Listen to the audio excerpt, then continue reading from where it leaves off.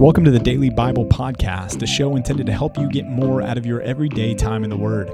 This is a ministry of Compass Bible Church in North Texas, and if you'd like to join along with our daily Bible reading program, you can do so by going to compassntx.org and clicking on the Daily Bible Reading tab. Thanks for joining in for today's episode of the Daily Bible Podcast. Hey, we have a question for you, especially if you're of the male gender out there. Where do you get your hair cut around here? I think we've asked this before, and literally no one cares. So we're going to ask again. They don't want to answer. That's okay. I'm doing sport clips right now. At least for now, I'm going to try some guy in Salina. Yep. His name is Mr. Bill. He cuts at Fly Cuts in Salina. It's next to the. Is that cuts with a Z? I'm pretty sure, and two Y's actually. Oh, Fly, okay. two Y's, cuts with a Z. Probably. It's a small place next to what is it? A Baptist church? The one off of Preston. It's after. Is it after the Kroger? No, I mean after the Berkshire. Anyway, he's small shop. I'm excited about it. I saw some of the pictures. I'm excited. I'm going to give it a shot. Okay. Well, you got a free cut this past weekend. I did, man. Yeah. Dude, Danny Kim. So Abe Kim's brother hooked it up. He came. He's like, hey, do you want a free cut? And I'm like, you had me at free. Care what was after that, would have taken it. And it was one of the best cuts I've had in a long time. He did a good job. He was detailed. It looks good. It was detailed, and I appreciate that. Yeah, it felt like shortly after that I had gotten a cut, and so I was like, I did too. I got one a week ago. Yeah. And I'm like, I'll just take another one. I'll freshen up. All right. And it was definitely an upgrade. So we need to get Danny to move out here is basically what it comes down to. Yeah, I kind of probed around a bit. He's committed to his church out there, Lighthouse Bible in, I think, San Diego area. Yeah. I've heard good things. Yeah, so I don't want to take him away. He's doing good things. I'm going to support that. That's fair. But I'm going to ask him to pray for another barber out here. Yeah, that'd be good. Hey, it is the 9th of December. Yep, that's the month that we're in. Yep. It is Penny Rokas' birthday. Happy birthday, Penny. Happy birthday, Penny. Your name is one of my favorite songs from the Beatles. Penny Lane. Okay. Yeah. She is 6 Oh, today. 6. That's a sweet age, man. It is. It's a cute age. You're getting into two hands now to tell people how old you are. That's right. So... Happy birthday, Penny. Yeah, We're grateful for you. We're grateful for you and your family. That's right. Well, hey, we are jumping into a brand new book in the Old Testament and a brand new book in the New Testament. See, Hosea. 2 new books. Hosea and Hosea. Yeah, okay. I just dropped the A. Yeah, well, it's there, though. Well, you know what? Okay, but we call Jude, and that's not Jude's name. But that's what it's written as. That's what it's written in English, right. But that's not his name. Yeah, but this is Hosea, right? I mean, this is... Yeah, but I'm just saying, if we could take liberties with Jude's name, I think Hosea... You can't just give him a different name. Well, he doesn't care. It's not allowed. Okay. I'm throwing a flag on the play. Jude's name is Judas, just for the record. It's not Jude. It was a good change, though. It was a positive. The same is true for James, right? His name's not James. Yeah. I forget what his name is, but it's not. It's Jacob. Yeah. James' name is Jacob. That's what it is. And he was changed in honor of King James. Yep. Yeah. At least that's what I've heard. I could be wrong on that. King James. But yeah, his name was given to him as Jacob. Yeah. See, there you go. If they could change name, that's a pretty big difference too. So I'm going to call Hosea Jose. Let's not though. Okay. Yeah. In front of you, I won't. Just throw the on there. It's not even that hard. Jose. All right. Let's talk about Hosea. Where did he come from? Who is he? What's going on? Remember, this is now that we're getting into minor prophets. By the way, he's the first of 12 minor prophets that we have. We are chronologically going to be jumping around quite a bit. And so Hosea, we're backing up to shortly before the fall of the northern kingdom, the fall of Israel, to Assyria. By the way, when we get into talking about Jonah, some cool things going on right now archaeologically in Israel and in the Middle East with Assyria and Nineveh in particular that I'm excited to talk about when we get there. So stay tuned because some pretty cool things going on over there that have to do with biblical characters and that was a teaser confirmation of the Bible. Okay, archaeologically speaking. But Hosea's prophesying really to both the north and the south, though predominantly to the north. He at one point calls the king of Israel, refers to him as our king. And so he's dealing with the northern kingdom. If you're looking for when is this taking place in the corpus of Scripture, 2 Kings 15 through 20, 2 Chronicles 26 through 32, that time frame is when this book is addressing the events. And Hosea, man, he's got a rough go at it. I mean, a lot of the prophets have. You think about Isaiah. Isaiah was told, hey, I'm going to send you. They're not going to listen to you. You think about Jeremiah. Jeremiah was the weeping prophet. Hey, Jeremiah, you're going You're going to be mute for part of the time. You're going to open your mouth. They're going to hate you. They're going to beat you. They're going to throw you in these cisterns. Then you get into Ezekiel. Ezekiel was just seeing all these fantastic visions. You got Daniel, who was in exile. Man, Hosea didn't have it any easier. The word of the Lord shows up to him right now and says, hey, I want you to go and marry a prostitute. And I don't know about you, Pastor Rob, but that wasn't high on my list of things when I was looking for a wife. Well, I wonder though, because the text doesn't call her a prostitute, so wife of whoredom. So that seems pretty that's aggressive, but maybe it was a woman who just was very unfaithful. Yeah, which is another way to talk, because that's kind of the whole analogy, right? It's meant to convey Israel's relationship to God. She wasn't a prostitute per se, but she was very unfaithful. She could be like the woman at the well, then. Right. Yeah. No, that's fair. Still not an easy call. Not an easy call. Yeah. And the reason he does this, as the rest of the book bears out, is because of what you just said. This is representative of how Israel has acted towards God. And this is we talked about it in Ezekiel because he did it quite a few times there. But this is another image, this is another parable, living parable that God uses to communicate to his people the dangers that they're in. And this is through the marriage, not only of Hosea and Gomer, but also of their children. And their children receive these unique names that have everything to do with how God is interacting with his people. And so he has these children with Gomer. One of them in chapter 1 is called No Mercy, for I will no more have mercy on the house of Israel. Another one is called Not My People, for you are not my people, and I am not your God. Though then in verse 10 he says, yet this is not going to be the full end. And so there's this balance of, hey, judgment's coming, but even for you northern tribes, this is not going to be the full end of you. There's a remnant that will still be preserved through it. So in chapter 1, he's opening up, just kind of saying, hey, Assyria is going to come. This is going to be bad because of your unfaithfulness, and this is how I'm going to start to think of you. I'm not going to have mercy on you, and you're not going to be my people. So one interesting tidbit here that I recognize is that when God calls us to do hard things, especially when he calls us to hard suffering, as in the case of Hosea here, that doesn't mean that he's unhappy with us. In fact, to the contrary, it is because of Hosea's relationship to God, it's because of his privileged position with God that he calls him to suffer enormously. Right. Now, I'm not going to say this or that about your particular suffering, but there should be at least a sense of encouragement to recognize that it's not the sinners necessarily who go through the path of difficulty, or as David calls it in Psalm 23, the valley of the shadow of death. So let's start off recognizing here that some of the godliest people in the scriptures are the men who suffer the most. If you're suffering, you're in good company. Rest assured, God will carry you through it. Yeah. That's helpful, and that's a message that keeps with what Jesus said. Don't be surprised if the world hates you, and even later on, Peter said, "Don't be surprised at the fiery trial when it comes upon you, as though something strange were happening to you." This is a mark of faithfulness to the Lord as we live as strangers and aliens in this world. Indeed. Chapter 2, then, it wasn't just a passive message that he was just going to marry this woman of unfaithfulness, and that was going to be all the message. He was going to speak. And he's supposed to say to them, you are my people, and to your sisters you have received mercy. Now that one, verse 1 in chapter 2, should really probably go with what he's just been talking about at the end of chapter 1, rather than where he goes after this. Agreed. So I don't think verse 1 goes with the rest of chapter 2. I think it goes with the encouragement that God is still going to have a future for Israel.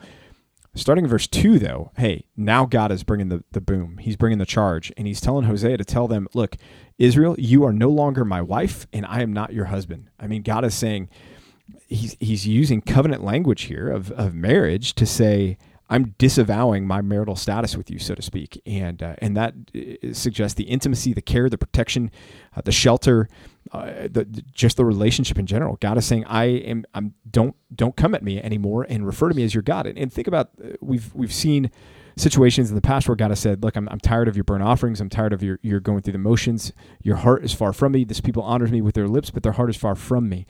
And so God's just saying here, I'm done with it. And upon you and your descendants, your children, I'm going to have no more mercy anymore. They are children of unfaithfulness, children of whoredom, and I'm not going to put up with it any longer. And so in chapter 2, the message is really unfolding in earnest against Israel here. This is the opening charge, so to speak, of the prophet. Note here in verses 6 and 7, God makes it really hard for Israel to sin. I think that's an incredible act of his grace and mercy that we often don't take for what that is. Not always, but often God will divert our attention, divert our resources away from that which is evil in order to pursue us and produce in us a righteous inclination. And he'll do that, as in the case of Israel. He says, I'm going to hedge up her way with thorns. That is, I'm going to make it harder for her to sin. I'm going to make it difficult for her to do evil. And I will build a wall against her so that she cannot find her paths. And the paths, of course, are to her lovers, the ones that she wants to seek and overtake. That's an interesting insight. God does do this with us. Even today, as Christians especially, he's interested in hedging us against doing evil. If you find yourself encountering resistance in areas that you previously did not, perhaps God is trying to put you on the right path. He still does this. That's interesting. I read that a different way, I guess. I read that in verse 7 of the judgment of she's still pursuing, she's still going after them, and yet not finding satisfaction. Well, indeed she is. I mean, yeah, I wouldn't disagree with you there. She's trying to, but God's not making an easy go of it for her. Yeah. I think he's hedging her up. He's guarding her from these things as an act of his mercy. He's not letting her go full bore. Yeah. Not yet. Yeah. And in verse 8, or end of verse 7, it may seem like this is an encouraging thought when she says, I will go and return to my first husband, for it was better for me then than now. But this is really not the right motivation here. She's going back, but not for the right reasons. Because look at verse 8. She did not know that it was I who gave her the grain, the wine, the oil, who lavished on her silver and gold, which they used for Baal.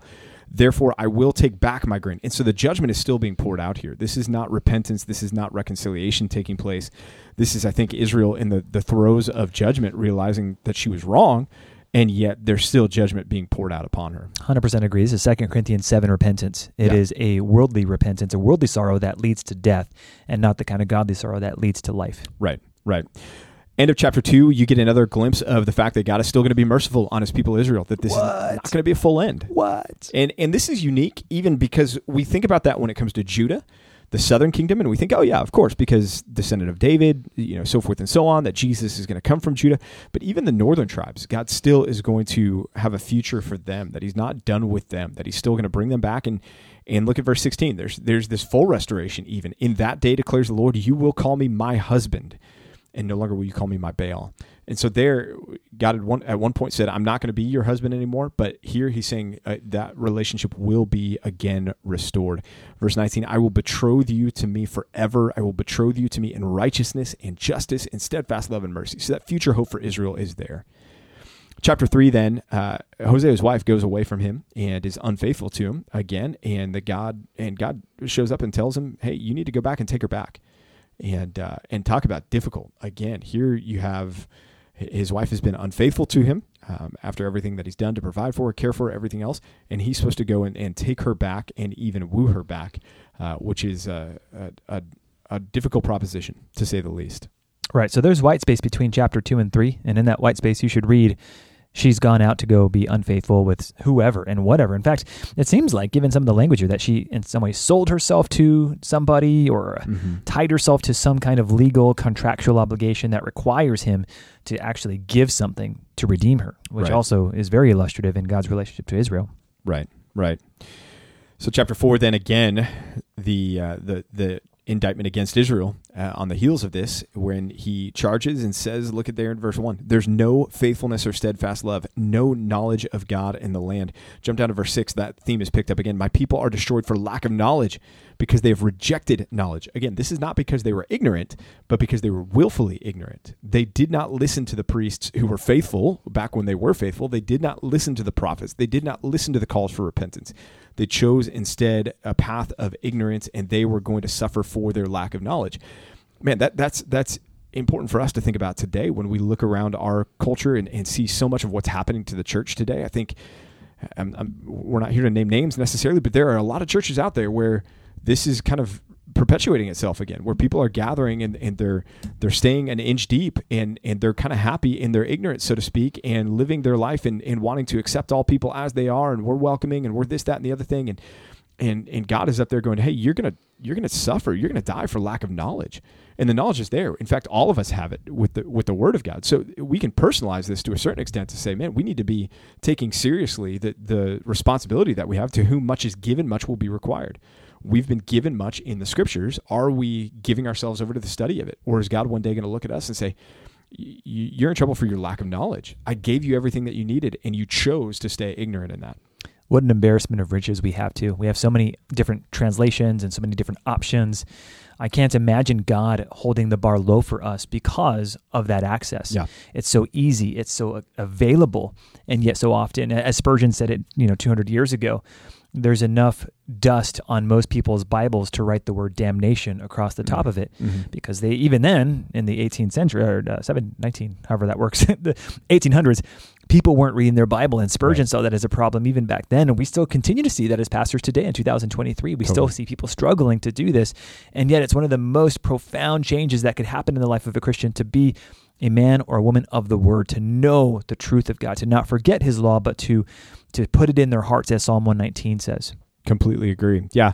And in fact, y'all, your phones, you can download the Bible in less than a gig. Think about that. You can download the entirety of the revealed Word of God, and it takes up less than a gig on your phone, far less than a gig on your phone, in an app that's free. Like, we literally have no excuse. They're nice apps too. We have no excuse not to be in the Word of God. You go wherever you go and you wait in line for whatever you wait in line for. Pull your phone out, and rather than open up social media, open up the ESV. Read the Bible, read the Word of God in your car as you're driving places, rather than listening to another podcast on true crime or whatever it is. Put on the Dwell Bible app that we've talked about. Listen to the Word of God. Have that intake. And you may be sitting there going, okay, but am I going to see radical changes right away? Over time, yeah, 100% you will. The more of God's Word that you take in, the Spirit is going to use that and apply that and shape that and mold that in your life. And if nothing else, you want to be able to stand before Christ on the judgment day at the Bema seat and say, I took advantage of the knowledge that you provided. Man, I think you hit a good application point there. There's so many things. I mean, in addition to the Bible, we do have the Bible, but man, there's so many good things available, so tantalizing, so exciting, so enjoyable, that are on our devices as apps or podcasts or whatever else. There's so many distractions, man. But hey, if you're listening to this podcast, in some ways we're preaching to the choir, and we're encouraging you, hey, great job. Don't slow down. Go even further. Excel still more. Yeah, end of chapter 4, the prophet, or God through the prophet, says, hey, leave Judah alone in all this, by the way. Not that Judah was innocent, but there was the idea of, hey, don't continue to pollute Judah, although we're going to see as the book continues to unfold that doesn't necessarily go very well for Judah there. So, speaking of Jude, let's flip over to the book that's called The Book of Judas. Jude. That's his name. That's his real name, Judas. Yeah, well. So another new book in the New Testament. We're in the short books before we hit Revelation, and then we're in Revelation for the rest of the year together. So, Jude. Jude is a letter all about confronting apostasy. What is apostasy? Apostasy is falling away from the faith. Now, is someone who is saved ever going to fall away from the faith? No, we've talked about that. In fact, we've talked about that recently in the book of 1 Peter and others, where there's eternal security for the believer in Christ. A true believer can never commit apostasy. Apostasy is reserved for those that are not true believers, though professing they would say, I am, but they're not genuinely in their relationship with Jesus, and they end up falling away. And there's judgment that is threatened and warned for those that would be in that boat. And really the church is confronted here, and Jude opens right away saying, I'm appealing to you to contend for the faith once for all delivered for the saints. I was reading one commentary that made an interesting point there. They said this was most likely written late 60s, but probably before 70 AD and the destruction of the temple, just because there's no mention of that and no reference to that anywhere. So, but probably late 60s to potentially early 70 AD here. What's so interesting, and what this commentator said is he said most of the apostles and the original disciples, save for John, were gone at this point. And in their place, there had arisen this crop of false teachers that were following, like Paul used to say, man, everywhere I go, there's false teachers that follow behind me and want to pervert what I've been in there teaching. And so there's an urgency here, and I think we get that with Jude saying, hey, I wanted to write to you about how great the gospel is, but instead I got to write to you about we got to contend, we got to fight, we got to stand up, we got to be on guard here, church. Right. Amen to that. There's so many things about this little book that I admire and love. And one of okay, so you talked about the apostasy, about avoiding being caught up in the lies of and the web of those who pursue weak Christians. This is comforting to me. Check it out. Verse number 1, he talks to those who are called beloved in God the Father, and here's the cool word, kept for Jesus Christ. You'll notice that's a passive word, something that's happening to us. We're kept for Jesus Christ. But that word reappears, though in a different form, in verse 21. Jude tells us, keep yourselves in the love of God. the responsibility now shifts from something that's happening to you to something that you're to do. You have a responsibility to remain kept, as it were. But he doesn't keep you there. Verse 24, jump down there. You'll see in verse 24, he says, now to him who is able to keep you from stumbling and to present you blameless. It is the one who has kept us. It is through the Spirit that he keeps you, and he continues to keep you all the way to the very end. So if apostasy scares you, maybe you see big-time Christians who leave the faith and they do despicable things, or maybe you have friends who used to be Christian and no longer are. Maybe you're concerned that you're going to fall away too. That's not to say that you have no responsibility here. You do. But rest assured, it is God who's doing the keeping. As John MacArthur likes to say, if you could lose your salvation, you would. You would. Yeah, well, hey, let's deal with something that's a little bit problematic here. There's one allusion and then one direct quote to the pseudepigraphal books. You've got specifically First Enoch here. When he quotes there, he says in verse 14, it was about these that Enoch, the seventh from Adam, prophesied, saying, behold, the Lord comes with 10,000s of his holy ones. This is a quote from the book First Enoch. First Enoch is what we call part of the pseudepigrapha. Pseudepigrapha means that it's a false writing, pseudo-false pigrapha or pigraphy, the false author, false authorship. So this is somebody professing to be the author that's not truly the author of that book. What's unique is that Jude writes as though this quotation is from Enoch, the one that walked with God and was no more.